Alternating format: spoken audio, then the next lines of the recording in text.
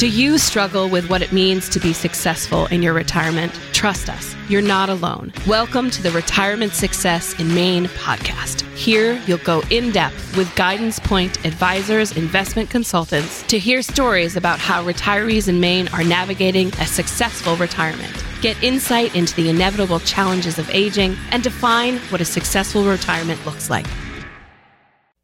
Welcome, everyone, to the Retirement Success in Maine podcast. My name is Ben Smith, and allow me to introduce the Mandalorian to my Grogu, Curtis Wister. How you doing today, Curtis? I'm doing great, Ben. How are you?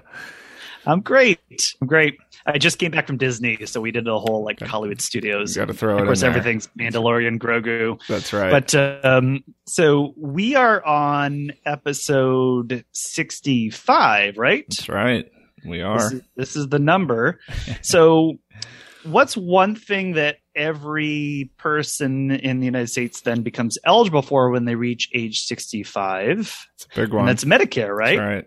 So we thought, well, again, we had to wait 64 episodes before we had to have a conversation about Medicare. So we've been very patient, but our show now is if it was a person, it would be Medicare eligible at this point. That's right. So we've talked to Elizabeth Newport about Social Security. We had a lot of feedback from our clients, our listeners, and our friends. Just there's so much they didn't know about the ins and outs of Social Security that we said, we also have to do that same thing for Medicare, right? Mm-hmm. And we really wanted to talk about how do we access Medicare? What are the steps to applying? Mm-hmm. What are the influences of paying more or less for the benefit? Right. How do we access Medicare as we age? And how do I find the right mixture of Medicare coverages for me? And then also we wanted to get into what mistakes do people make when they're on Medicare. Mm-hmm. So that was really the premise of today's show. And again, we're 65, so it's time to have these conversations. We made it. Yeah. So, as we always like to do, we reach out and find an expert in the field. So obviously today, we kind of have someone that helps educate the public on how to maximize their Medicare benefits. So today's guest is the Community Services Manager at Eastern Area Agency on Aging, or as you'll hear me say, we're going to call that EAAA so that I don't butcher that name there. So she has worked at EAAA since 2018. Before joining EAAA, she spent 13 years working within the mental health field. She has a passion for working with adults, providing education and assistance to find ways to improve the quality of their life. She strongly believes in EAAA's mission and work they do within the 4 counties that they serve within the state of Maine. When she's not working, she's enjoying her other passion in life, which is being a mother of 2. They keep her busy, and she can confidently say that her life is never boring. So with that, I would love to welcome Jami Aleksiev to the Retirement Success in Maine podcast. Jami, thank you so much for joining us today. Thank you for having me. Well, Jami, we have a lot to cover around Medicare, right? This is not just a very small question that we have to ask. There's lots of different angles, lots of different things. And I know you're out there in the public routinely talking to people about helping them understand basic to advanced Medicare here. Mm-hmm. So we want to talk about that, but we also want to get to know you a little bit before we get into that. Love to hear about your experience growing up and what's been your connection to Maine. Well, I was born and raised right here in Bangor. I attended and graduated the University of Maine. I've always worked here, so I'm a Maine girl. Go Black Bears. Go Black Bears. And even attending Black Bear hockey games as a little girl with my dad. And, Maine roots grow very deep. Certainly traveled in other states and other countries, but my heart belongs right here in Maine, although there's a few days during the winter, I kind of wonder why I'm not moved to Florida yet. But maybe when I turn 65, that opportunity will be there. But. I like that. And, Ben and I are both also kind of born and raised Mainers here. So you fit right in with this conversation. I want to ask, can you just talk about your path towards working for the Eastern Area Agency on Aging? Sure. As you said, I spent 13 years in the mental health field. I learned so much, and it's what my degree is in. And being in various roles, you gain so much experience. But I really found myself having to take a step back and needing something different in my career and needing to shift and take what I experienced and grew in and shifted over to another agency still working with adults, because that is my passion. Mm-hmm. And I knew about Eastern from my mental health background, because I would transfer people over here for Meals on Wheels. And when we do outreach, Meals on Wheels is one of the programs that people know us most about. Mm-hmm. And I knew it was a great agency to work for. It's just the passion that I see and hear with the people that I work with, what we do for the community. It's just a great agency to work for. For sure. Nice. Well, Jami, one question we always like to ask is, again, people that we're bringing on, we know are just passionate about what they do. They really love and they find purpose from their work life. So question I want to ask you is, what do you love about your job the most? Well, it's going to sound cliche, but I enjoy talking about Medicare. And, when I first started training, I would tell people, I'm going to make your eyes glaze over, but I could talk about it all day. But I really, truly, it's one of those positions where I get up and I enjoy so much what I do. It's kind of that cliche saying of, if you enjoy what you're doing, you're never going to work another day in your life. And I really truly feel that I've been lucky enough to find that position for me. It's been a great work-life balance. And I come in, I'm able to enjoy what I do, work with the people that I work with, and then still go home and, yes, be that mom to my 2 kids. Mm-hmm. Awesome. That's awesome. And I'm thrilled to hear you enjoy talking about Medicare, because that's where we're going right now. So I want to kind of rotate in and dig into, we'll call it this experience of claiming Medicare benefits. And I have kind of a list of questions for you here. So I'll just kind of go one at a time. So kind of right off the bat, when should somebody reach out to Medicare to discuss claiming their retirement Medicare benefits? Typically, we tell people within 6 months prior to turning 65. Okay. We do have people that call here a year before they turn 65. There's really no wrong answer as long as it's prior to 65, because it's not something that happens automatically. Got it. And there is what's called an initial enrollment period, which is 7 months that surrounds your birth month of turning 65. Okay. And for people that are looking at retiring at the age of 65, it's crucial, because a lot of people have employee benefits and employee insurance, and you want to make sure there's no gap between your employment ending and your Medicare beginning. Gotcha. So what we tell people is we offer what's called a Medicare 101 presentation a couple times each month. It's a free class that people can attend. And that's where we go over the basics of, this is what you need to start doing, when you need to start doing, and how to start doing it. Gotcha. Jami, so you make a really important point there. So, because I think that's been a big question we've received is, hey, is it the year in which I turn 65? So if I'm, December is my birth month, and, I'm turning 65 in that year, so your point, I want to make sure we got the highlighter on is, 7 months kind of around it, but also to your point about, hey, I'm going to retire in May, right? Or I'm going to retire, using that same example, December.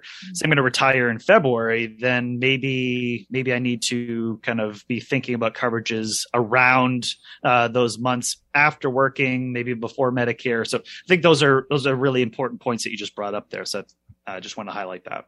Yeah. Using December as an example, your initial enrollment would begin September, October, November, within those first 3 months prior to turning 65. So that's when Social Security looks at you as Medicare eligible. Mm-hmm. So those first 3 months you can call, and your Medicare could begin December 1st. And what's great for people to know is it doesn't matter when in December your birthday is, whether it's the 2nd or the 27th. Gotcha. If you call within those first 3 months, September, October, November, it begins December 1st. Gotcha. And for people there are people that say, you know what, I want to work until I'm 70, or I'm not ready to retire. Sure. There are 2 key words. It's called creditable coverage. And what we tell people is, even if you're Medicare eligible, you've turned 65, but you're not ready to retire and you have creditable coverage through your employer, you can get a letter that says your insurance is creditable coverage. And whenever you're ready to retire, you can then call Social Security and enroll into Medicare without penalty, because they could come back and say, well, what have you been doing for 5 years? Because for 5 years, you've been eligible. What have you been doing for insurance when you could have been taking Medicare? Gotcha. You can present that letter of creditable coverage and say, I've had employee coverage that waives penalties. And then your Medicare will begin whenever the next month after you officially enroll.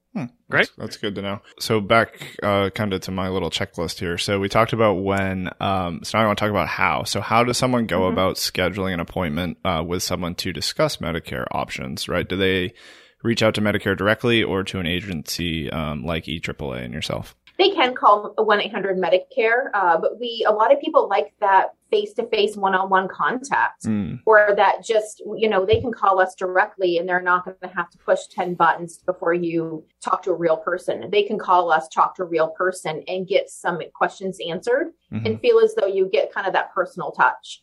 Of you're hearing me, I can kind of tell you my story of my scenario and get questions answered. But for people, in order to enroll into Part A and B, you do have to call Social Security and enroll through them. But sometimes people call us and they say, okay, I know I'm turning 65 and then at 6 months, where do I start? What's that first step? And we can break it down, send you back out to make those phone calls, come back in and we'll walk you through the next steps. Awesome. And then just kind of a technical question here. So I think that's certainly something I think that clearly people do it is reach out to you all and kind of have that personalized experience. Is that kind of consultation meeting? Is that something that has to be done in person, right? Obviously the last couple of years, we've all kind of rotated to a virtual world there. So is that something that can be done? Like, I know you reference phone calls. Is that in person? How does that kind of work? We offer appointments face-to-face or in person, by phone or by Zoom, awesome. Where we cover 4 counties. Prior to COVID, we would go into the communities and meet with people at various locations to those 4 counties. Zooms allowed us to continue those appointments through the pandemic, and we'll continue Zoom even after all of this has settled a little bit more. But for people that live in the area or they come to Bangor frequently, they can choose to come into our office, or we can just call them by phone and answer those questions that they have. That's fantastic. And in terms of those conversations and meetings, is there any cost or anything for anyone to reach out to you all to kind of get that guidance? There's not. It's completely free. Anywhere from the 101 class that we offer to our appointments or counseling appointments, it's all free to the public. And we tell people just because you come in once doesn't mean you can't call us again. Come in as many times as you need to or annually as you need to, and there's no cost. Gotcha. And then kind of the last question on my list, I know we answered kind of the first half of it there in the beginning, but it's when does Medicare coverage start, right? So say I'm turning 65 in April, want to claim, does it start in the month in which I turn 65, or does it start in that year? Now, I know you just referenced that 7-month kind of window there, but is there anything else there you want to explain further? And then if not, I can kind of keep going, but go ahead. Sure. I guess one other thing for people to know is there are certain scenarios and there are so many, it wouldn't make sense to get into all of them right now, but there are what's called special enrollment periods. Gotcha. So if there are various reasons, people can enroll under a special enrollment period. Gotcha. Well. Okay. And then the last kind of piece of this question I had, so obviously working with a benefit like Social Security, if we wait to claim Social Security, obviously you can earn an increased benefit there. Is there any benefit to using private insurance instead of Medicare? I know you talked about if someone like continued working, for example, can you mistakenly claim too early or too late? Is there any way to kind of cause yourself harm there with kind of the date in which you enroll? The biggest thing that we see is, I'll use the example of you have a couple and one is turning 65. They've both been on the employee coverage, though, and the coverage has been through the person who is turning 65 and they get onto Medicare. Gotcha. The person, their spouse who is, let's say 62, they're not eligible yet. And what are they left to do? A lot of times people will access Marketplace for those next couple of years. what we tell people is if you're enrolled in Marketplace and then you become Medicare eligible, there's nothing behind the scenes that makes that disenrollment, enrollment automatic, just because, Gotcha. Marketplace and Medicare don't talk.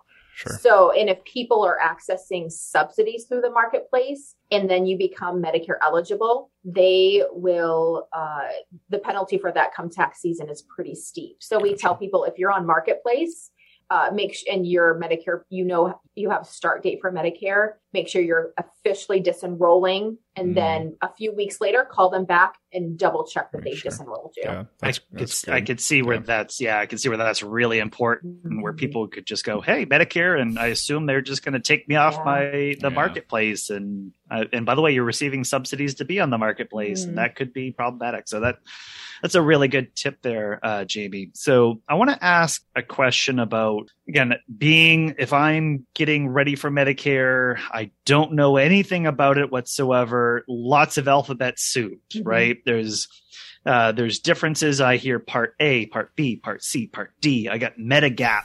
I got things like that all being kind of talked about. Can you just give me the 10,000 foot stratospheric view of what are all the differences between the parts, and then what's this Medigap that you hear about? Sure, absolutely. Because I can tell you, previously to come into Eastern and not being trained in this, I remember thinking, why do we need so many parts? Why can't we just have it one thing and all these things? Exactly. But now that I'm trained and I'm doing these interviews, it makes perfect sense. Right. So it's a very valid question. So I guess the overview is you can really think of it as kind of a bracket of how it breaks down. So Medicare has two options. You have original Medicare and you have Medicare Advantage. They're both under the Medicare program, but they don't cross over. Under original Medicare, which I believe the majority of the people, I want to say it's right around 80% of people in Medicare are in original Medicare. That's what they choose is best for them. Don't quote me on that, but I do know that the majority of people, in your experience, in my experience, the majority pick that. So under original, you have Part A, Part B, Part D, and a supplemental, or what some people call a Medigap. Okay. Part A is what covers your hospitalization. Part B is what covers your outpatient services, your durable medical supplies, your flu shot, those types of things. Your Part D is your prescription drug plan. And your Medigap is what covers the gaps of A and B. And one of the more common questions people ask is, okay, if I have A, B, and D, why do I even need a Medigap? And what we break down for people is when we show them the gaps of A and B and really hone in on what the costs are and what the gaps are, it really opens their eyes and they say, yeah, okay, now I get why I need to carry a pretty much a secondary to Medicare, because those costs can add up very quickly if something were to happen. And then the other side is the Medicare Advantage. Sometimes people do call that a Part C, but what Medicare Advantage does is it takes A and B and D and it makes it all under one insurance plan. And you kind of get all of the services under one plan. And for people that are on a Medicare Advantage plan, you do not qualify for a Medigap. So those gaps of deductibles, co-insurances, co-pays are on your shoulders. Gotcha. So it's really then on you to kind of figure out kind of those, like, here's what makes sense for me personally for the risk I want to take, and also what I can afford, and kind of what's that there, right? Correct. Yeah. Yeah, and that's right, kind of where I want to go with my next question. So obviously we want to talk about the cost of these coverages. So, and I know kind of generally here. So what is the process to figuring out kind of, I know you touched on it a little bit, you break down kind of expenses, but how do I figure out what I need for coverage versus, what that cost is going to be to me? Sure. Well, let's kind of splitting it up still, let's kind of looking at both original Medicare and then Medicare Advantage. So with Part A, your hospitalization, the premium for Part A is free for people that have worked 40 quarters. And if people are unsure, that's a figure that you can get through Social Security by calling them or going on their website. Got it. But it essentially is 40 quarters equals 10 years of employment. It doesn't have to be full-time or part-time, and it doesn't have to be consecutive. It's just 10 collective years of employment. And your premium is free. But with Part A, kind of going into those gaps, there are prices for a deductible. There's prices for inpatient costs. If people need to go to a skilled nursing facility, there's additional costs. And if you haven't worked your 40 quarters, there are premiums, a premium price attached to that. So we tell people Part A can actually get very pricey very quickly. And I know when I do the presentation, I tell people kind of, this is the slide that you want to kind of look at and let that ingrain in your brain, because when we talk about Medigaps and you're questioning why I need this is why, because if you go to the ER a lot, or if you go into the hospital, those costs add up very quickly. For instance, inpatient, I think, is right around after 60 days is $389 a day. Skilled nursing facility, I think if you're in there after 100 days, all the costs are on you. So it's very pricey. Part B, your outpatient services, right now the premium is $170.10 a month. And if people are higher earners, that's you're put on what's called an IRMA, and it goes up from there. So a single person, if they earn more than $92,000 a year, they're going to have a higher premium. For a couple that earn more than $182,000 a year, it's going to be a higher premium. Gotcha. And then with Part B, the additional costs are Medicare pays 80% of your Part B, and then the person is responsible for 20%, which is another one of those gaps that a Medigap will cover. Part D costs can vary. I've seen premiums as low as $7 a month to $100 a month. And Medicare.gov is a great tool that we use with people, because you can plug in your prescriptions. You can pick up to 5 pharmacies, and it breaks down what your pharmacy costs would be. And it really varies, because, the more common meds and generic meds are going to be very inexpensive. The inhalers or the newer meds are going to be pretty pricey. Sure. And then Medigaps, it varies. We have in the state of Maine, I believe 26 companies. It is very closely monitored by the Maine Bureau of Insurance. But we have various companies that can sell different types of plans depending on what you're looking for coverage. And like with anything, if you want more coverage, it's going to be a higher premium. Sure. So, Jami, I want to go back to what you were saying here a little bit about that 40 quarters of employment. So I could see situations where, again, where we, as financial planners working with people, there's enough situations where you had a couple and one of the spouses working full time, and then one of the others that didn't, right? As they maybe they had children early on, and they don't really have 40 quarters of employment. So when they get to 65, one of the couple has that already, but the other wouldn't. But essentially, so I guess what I'm just asking here is, in that situation, that person then that doesn't have that level of a threshold, they haven't been employed for that duration for the rest of their life. Really, if they're then retired along with their spouse, they're going to have then elevated. It's not going to be covered. It's not going to be free at that point to them, even though, say, even their spouse passes away at some point, they still would have that cost, right? Well, actually, no. And I'm glad that you caught this and asked this question, because if somebody is married and they haven't worked 40 quarters, they can go off of their spouse's 40 quarters. Okay. Yeah. So, just wanted to make sure that, because I know there's lots of wrinkles when it comes to couples, and especially when we had that with Social Security, that became claiming on each other's and all that. So thank you for kind of clarifying that part. And I want to ask another question about cost, right? So we kind of covered, here's some structures and cost drivers. One thing that we've seen when we have retirees, and again, a lot of what our show is and our podcast, right, is well, what do you want to do in retirement? What are the things that you always looked forward to, and the things that would actualize your retirement being more fulfilled? The things you always wanted to do, travel across the country. So, for example, I want to tap into a retirement fund. I have a 401k, an IRA, whatever. And I take $100,000 out to buy the RV. And I know with inflation, maybe that $100,000 should be way more.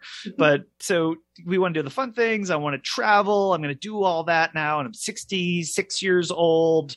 But what we've seen is these types of withdrawals generally increase their taxable income. Mm-hmm. And can you talk a little bit about how maybe increases in taxable income can impact Medicare premiums in the year that they take withdrawals or in future years? Sure. Yeah, I can see it really mostly impacting Part B. Because of, that higher earner, you might find that in that taxable year, Social Security is going to come back and go, well, now you're going to be in a different income brackets. And so, for the next year, your premium is going to be higher. And I mean, I certainly can't speak for Social Security, but that is if somebody were to come to us and ask, then we would say, okay, if they're going to put you in that higher income bracket, then you can talk about and say, okay, well, if I'm not going to do this again next year, then what is that going to look like about reducing back to that normal amount? Yep. As for the other parts and even the Medicare Advantage side, I don't, off the top of my head, I don't see that would be an issue because it's really, A is pretty much set in its hospital costs.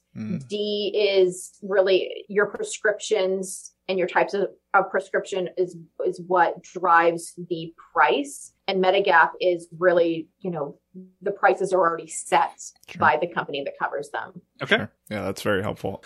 So what questions do you wish people would ask about Medicare that people typically don't know to ask? Well, I have to give a lot of credit to the people that we serve. They are full of questions. And when we do presentations, you're always going to have a few of them that have just come in ready to ask every question. Sure. But I will say that one thing that we really wish that people would ask more about are the Medicare Savings Program. And that's for people that are under a certain income guideline and under an asset limit. They can qualify for this program that helps pay for their premiums and it reduces their drug costs. And there's a couple different levels, and the highest level actually prevents people from needing to get into a Medigap because all of your Medicare costs, for the most part, not all of them, but a good chunk of it is paid for. Sometimes people, they hear that it goes through the DHHS eligibility and they go, okay, well, I don't want anything to do with DHS. Well, it's a different program. It's not main care. Yeah. It's not, adult protective services. It's strictly a program that works with Medicare for people that are saying, I can't afford.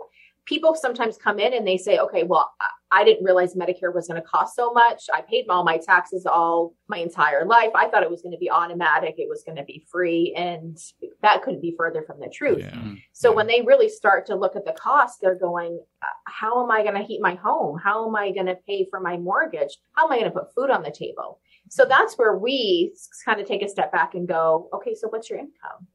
What do your liquid assets look like?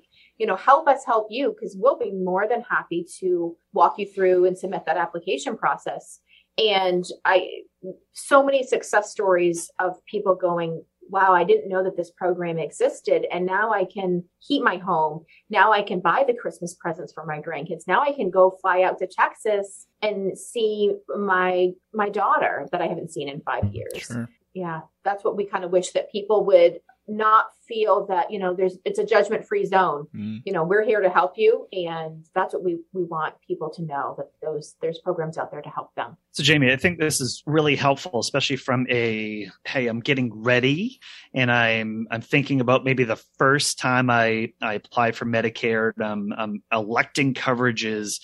But of course, then if you look forward, like the next year, there's enrollment periods is what we're understanding.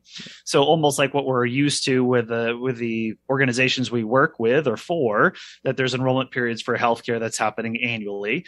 So there's obviously, as we age, we have to continue to assess where our health is to what coverage we might need, maybe projecting in the next 12 months, right? So really, this is an annual review type process at the very least that we should kind of be going through. So I guess my question to you is, Jami, how do you advise people to adapt their coverage as they age, or as their medical needs changed? So do you see a pattern in what coverages, so again, I know we're talking broadly from a very stereotypical approach, but broadly, do you see a pattern in what coverage is needed by age bands or by declining health? Well, we see a little bit of everything in the sense of, once people learn more about Medicare and what to expect and the prices, that's when the wheels start to turn and they say, okay, well, I travel a lot, and original Medicare, I don't have to worry about in-network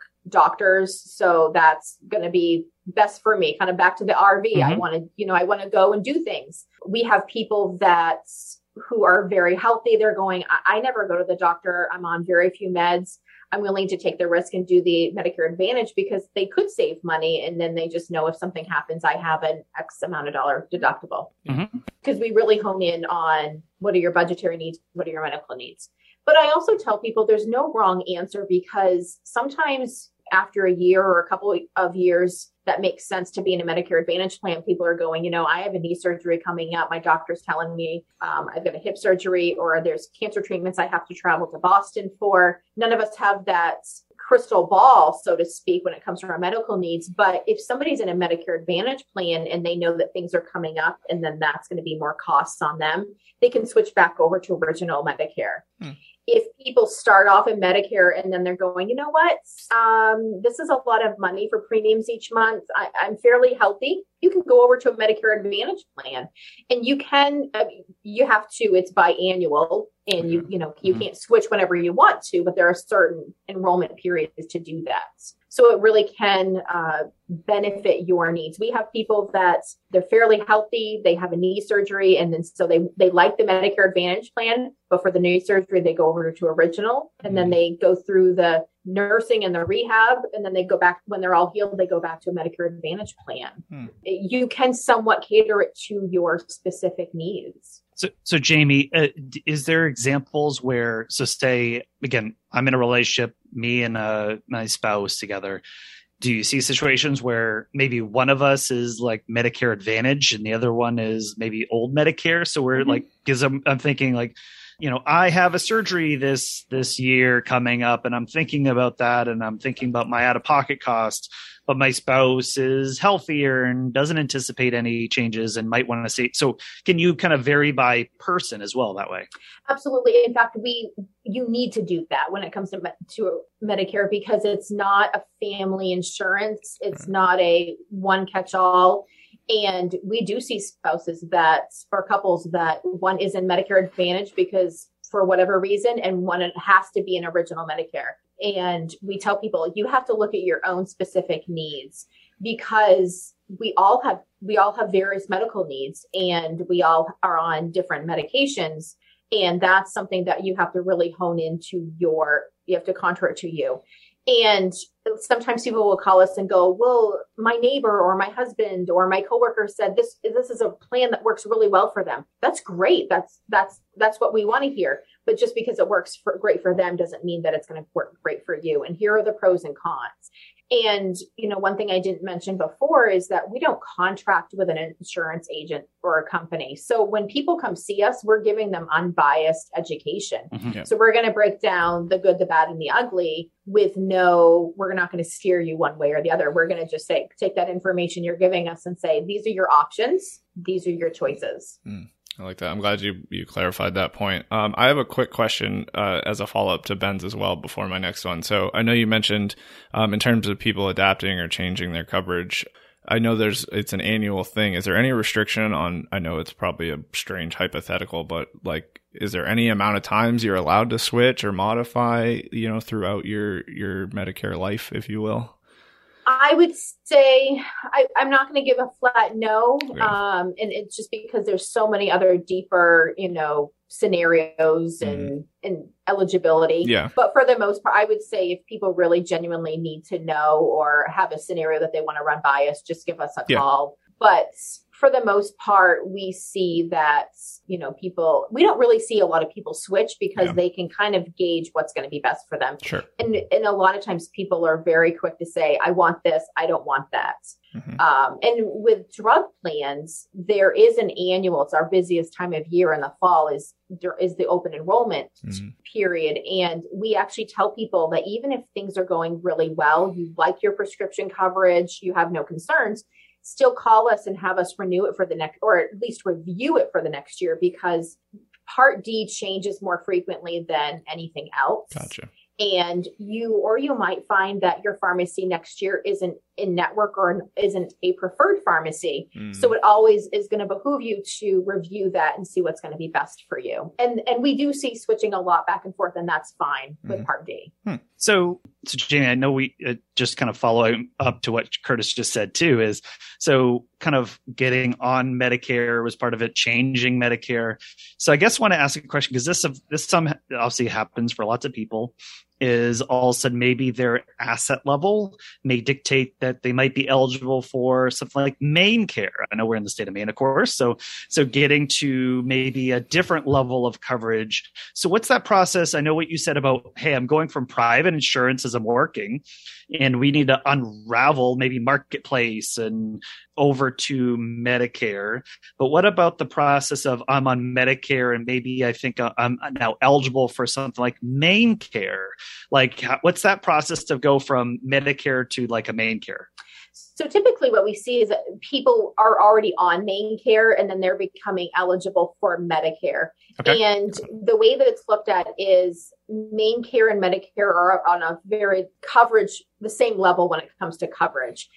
And so anybody who's on Maine Care and they're now eligible for Medicare, they're expected to switch to Medicare, and then they can get on that Medicare savings program. Gotcha. Got it. Okay. All right. I want to go back to now my next, sorry, we went on a little tangent there, but I think it was important. So obviously a big part of kind of all financial related conversations is this fear of fraud or, elder abuse. Kind of, it's never seems to be going away. So I want to ask, how can people protect themselves from someone defrauding their Medicare benefit? And it may be helpful if you could share examples of ways that people have been defrauded of Medicare. Like, how does someone get defrauded from Medicare? Sure. We also contract with SMP or Senior Medicare Patrol. So fraud and abuse is something we're always doing in addition to Medicare. I've sat there when people have come in and said, I just gave out my social security number and I don't know what to do. And your heart just goes out to them. And once again, this is a judgment-free zone. So we want people to come in.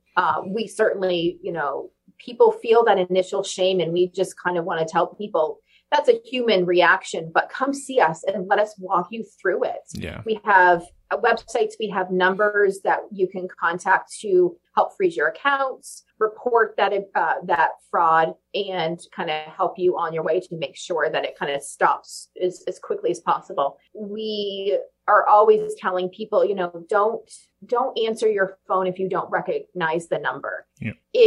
If it's an important number and somebody that you do know and they just change their phone number, and it's whoever it is that they need to reach you, they'll leave you a message most likely. Sure. I really always hate to give scammers credit, but they're really good at what they do because they're scammers. Yeah.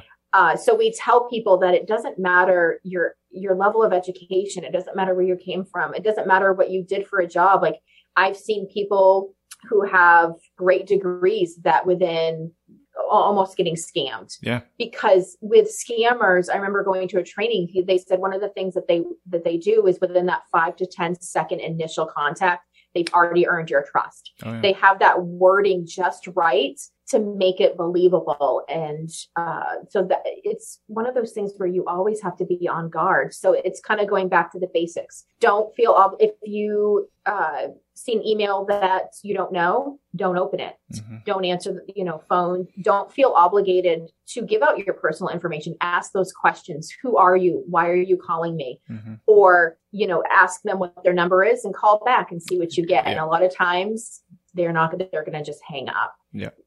And we tell people, don't give out your information. Just don't. Yeah. So, Jami, I guess the question is, as well as, so, because again, to me, it doesn't seem like an obvious question is, how can someone get their Medicare benefit defrauded from them? I guess what I would maybe just kind of ask off the top of my head is, it someone maybe filing a claim? Like they posed as you, like I had knee surgery and I'm saying I'm Jami, and I submit a claim because I had your social security number, and I said, all right, submit all this to Jami's profile. Is that where you would see like someone being defrauded on Medicare? Sometimes, there are people that are using other Medicare numbers, and, we not so much Maine's kind of one of scammers happen here, but you see it higher in other states. But yeah, sometimes people misuse Medicare numbers. And it was also one of the reasons why they switched a couple of years ago from it being our social security numbers with an A at the end to a mix of letters and numbers. So you're not just giving out or saying your social security number everywhere. That feels like a good change. Yeah. It's kind of another layer of protection. But that's why we also tell people to check your Medicare summary notices, that it's going to tell you when you saw the doctor and what Medicare was billed for. And we have pamphlets that we give out freely, no cost, that we tell people, when you go to the doctor, jot that down so that on April 29th, you went and had a physical. Mm-hmm. On July 17th, you went and had, a consultation about a knee surgery or whatever. Mm-hmm. And so when you get your summary notices, you can compare them. We have had people that, and I use this example during our one-on-ones, there was a man who checked out his Medicare summary notice and saw that he was billed for hysterectomy. And he's like, well, that never happens, and was able to report it. And what they look at is also intent. Sometimes billing, we're all human. Human error happens. Sure. Sometimes you just need to say, hey, you billed this wrong, and the mistake is rectified. Mm-hmm. We had somebody who was going to be denied knee surgery because Medicare had been billed that he had already received an amputation, and they're going, why would we pay for a knee surgery if you don't have a knee? Oh, it's still attached. It was billed wrong, and you need to fix that. Yeah. So it's great for those to watch out for human error, which that goes under that umbrella of fraud, error, and abuse. Mm-hmm. But you're also keeping an eye on for any intentional fraudulent action. Yeah. So, Jami, I've gotten introduced to the Eastern Area Agency of Aging's executive director, Rebecca Kirk. Yes. She's awesome. Yes. She's really fantastic. A lot of passion for the organization, and just like you, I can see where you guys fit pretty well together. But one of our questions here is, obviously we're doing our financial plan, right? Is people save money over their entire lives. They're thinking about, how long is my money going to last? They're saying things like, obviously, Social Security and Medicare won't be there when I retire, right? So then they even think, well, I have to save even more. And they've been told, and this has been our experience too, is that many company retirement plan discussions, they really talk employees into saving more into their retirement accounts because they're told that they're going to be catastrophic costs in retirement, and you're going to have all this out of pocket happening. And on a recent episode, we actually had a financial planning expert from T. Rowe Price come on. And he looked at all the data, and he's saying, hey, the majority of the time that story isn't true, that it's really the people's healthcare costs is really contained to Medicare premiums, and then a little bit more modest out-of-pocket costs. So I want to kind of stress test that, right? He's saying globally, here's what I see. But Jami, you're obviously talking to Mainers. You're the boots on the ground. You're giving the education. You're kind of hearing what's happening.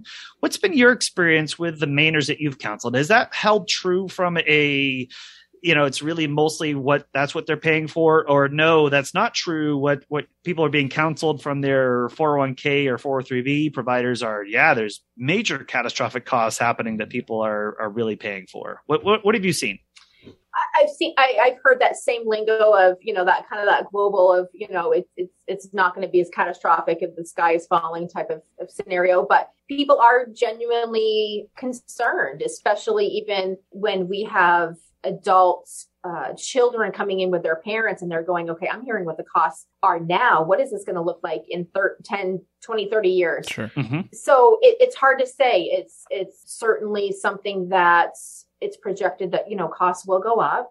It's projected that, the amount of people over the course of the next 10 to 20 years is going to be quite substantial of the amount of people that are going to be on the Medicare program. But it's a hard question to answer, other than the fact that, it doesn't go unnoticed. People are concerned, people wonder, but we also point back to, we have to talk to the experts and listen to what the experts are saying, that if globally that it's going to be sustainable, then there's not much we can do, but kind of, you hate to say wait and see, but yeah. Mm-hmm. Let's wait and see. Yeah. And figure it out from at that point and plan ahead as much as we possibly can. Mm-hmm. Yeah, I like that. I want to ask a question, sort of, what are some of the most common mistakes that you see people make when they're, new to claiming Medicare? And then kind of a follow-up is, do you see sort of mistakes happen more as someone ages, maybe, in going through that kind of enrollment or re-enrollment process as they age? I think one of the more common ones is people assume it's going to be free. People assume it's going to be automatic. People assume their current coverage is going to be creditable. There was a person who I met with a while back who assumed that their coverage was going to be creditable, and then 5 years later was hit with steep penalties because 5 years ago they should have enrolled. And so I tell people, don't assume anything. There's no wrong question. We'd rather over explain and you over ask questions than you walk away going, oh, well, I don't know. Ask those questions now. Let's kind of get it out out in the open. So we just tell people, just don't assume anything. Come see us as many times as you need to, and we'll walk you through. We'll crunch some numbers. Do all of that. No, I like that. That's, obviously great advice, and you guys are such a great resource that, now's the time to use the resource, right? And instead of when it's too late. So I want to kind of change gears here, Jami. So we've kind of reached the end of our conversation. We do have one question left that we like to ask all of our guests. So obviously the name of our show is Retirement Success in Maine podcast. So I want to ask you, how will you define or find, or what is a successful retirement to you? So I guess fast forward to when you get to retirement age, what will be that successful retirement for you? For me, will be a place, I'm at that place in my career. I'm looking ahead, trying to save as much as I possibly can, and looking at the here and now and, years down the road.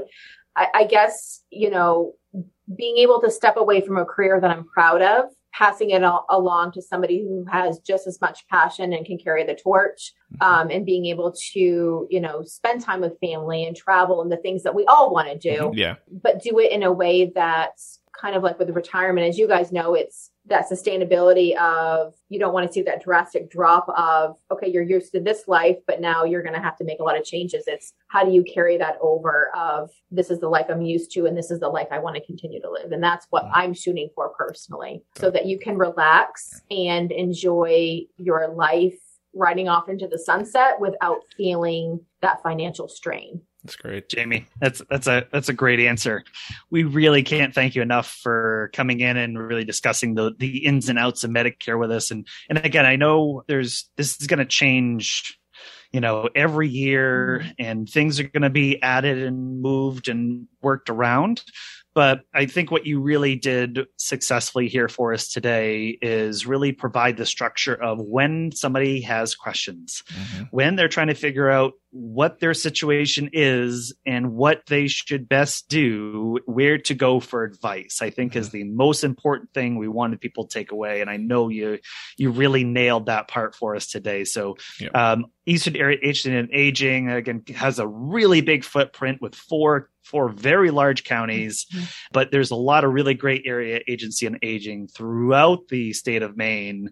All of them you can contact. It doesn't matter where you're listening. That's a really great resource to use. So Jami, I think on behalf of all the area agencies and aging, I think you did a fantastic job representing it. So thank you so much, and love to connect with you maybe down the road when we can hear a little bit more about maybe Medicare 102. So once we've graduated the beginner class, maybe we can go a little bit intermediate for you. So that would be excellent, but we will catch you next time. Thank you so much. Thank you for having me. So we're really excited to have Jami Aleksiev on the podcast today from Eastern Area Agency on Aging. I just like to prove to myself I can say that because it's such a tongue twister. I'm done saying that one. EAAA yes, from here on out. EAAA we learned today. We gotta use the acronym there. It's way easier to say. But we really wanted to talk about Medicare and obviously there's kind of like getting off our own personal like insurance or organizations or employers or going a marketplace and, how do you kind of transition back and forth? And also what about Medicare, like traditional Medicare versus Medicare Advantage, right? And kind of going back and forth. Lots of things that continue to change. And we obviously know when we did this show today that every year things are going to be a little bit different, right? That there's going to be new things that are coming up. It's all very nuanced. But I think Jami did a really great job today of walking us through those changes and things that we should just be aware of. And again, I think the biggest highlight is to say, hey, if you have questions and you really need help walking through it, there's people there. That's right. You can go reach out to do that. So I know we have resources we'd like to point people to. So Curtis, where can people go to find a little bit more information about from today's show, but also getting in contact with EAAA? Yeah, for sure. So obviously we like to kind of publish that blog website with our all of our episodes. So that website is blog.guidancepointllc.com/65, right? Episode 65. It's Medicare Day around here. So on there we'll have, again, a quick kind of summary of the show. We'll have resources there. Obviously contact info for EAAA, some Medicare.org, Medicare.gov, links there. So feel free to check that out. And, that's what we got. Yeah. Well, thanks, Curtis. And I know we wanted to just obviously thank Jami again for coming on. I think she did a fantastic job of walking us through where everything was at. And again, I think as financial advisors, these are things that, we try to help where we can, but Medicare isn't our first hand knowledge of what to do and how to do it and kind of doing that. So again, we want to make sure it fits into our clients' financial plans, but having experts like Jami that we can reach out to is really valuable and important. Yep. So we really appreciate you tuning in today. We really hope you're outside enjoying some of this lovely weather in Maine. And I know it's getting warm out, so go outside, soak up some sun, and we'll catch you next time. Ladies and gentlemen, you've just listened to an information-filled episode of the Retirement Success in Maine podcast. While this show is about finding more ways to improve your retirement happiness, Guidance Point Advisors' mission is to help our clients create a fulfilling retirement. We do financial planning so that people can enjoy retirement and align their monetary resources to their goals. If you're wondering about your own personal success, we invite you to reach out to us to schedule a 45-minute listening session. Our advisors will have a conversation with you about your goals, your frustrations, and your problems. Make sure you check out Guidance Point Advisors on our blog, Facebook, and LinkedIn. And you can always check out more episodes of this podcast on iTunes and Spotify. And of course, keep on finding your retirement success.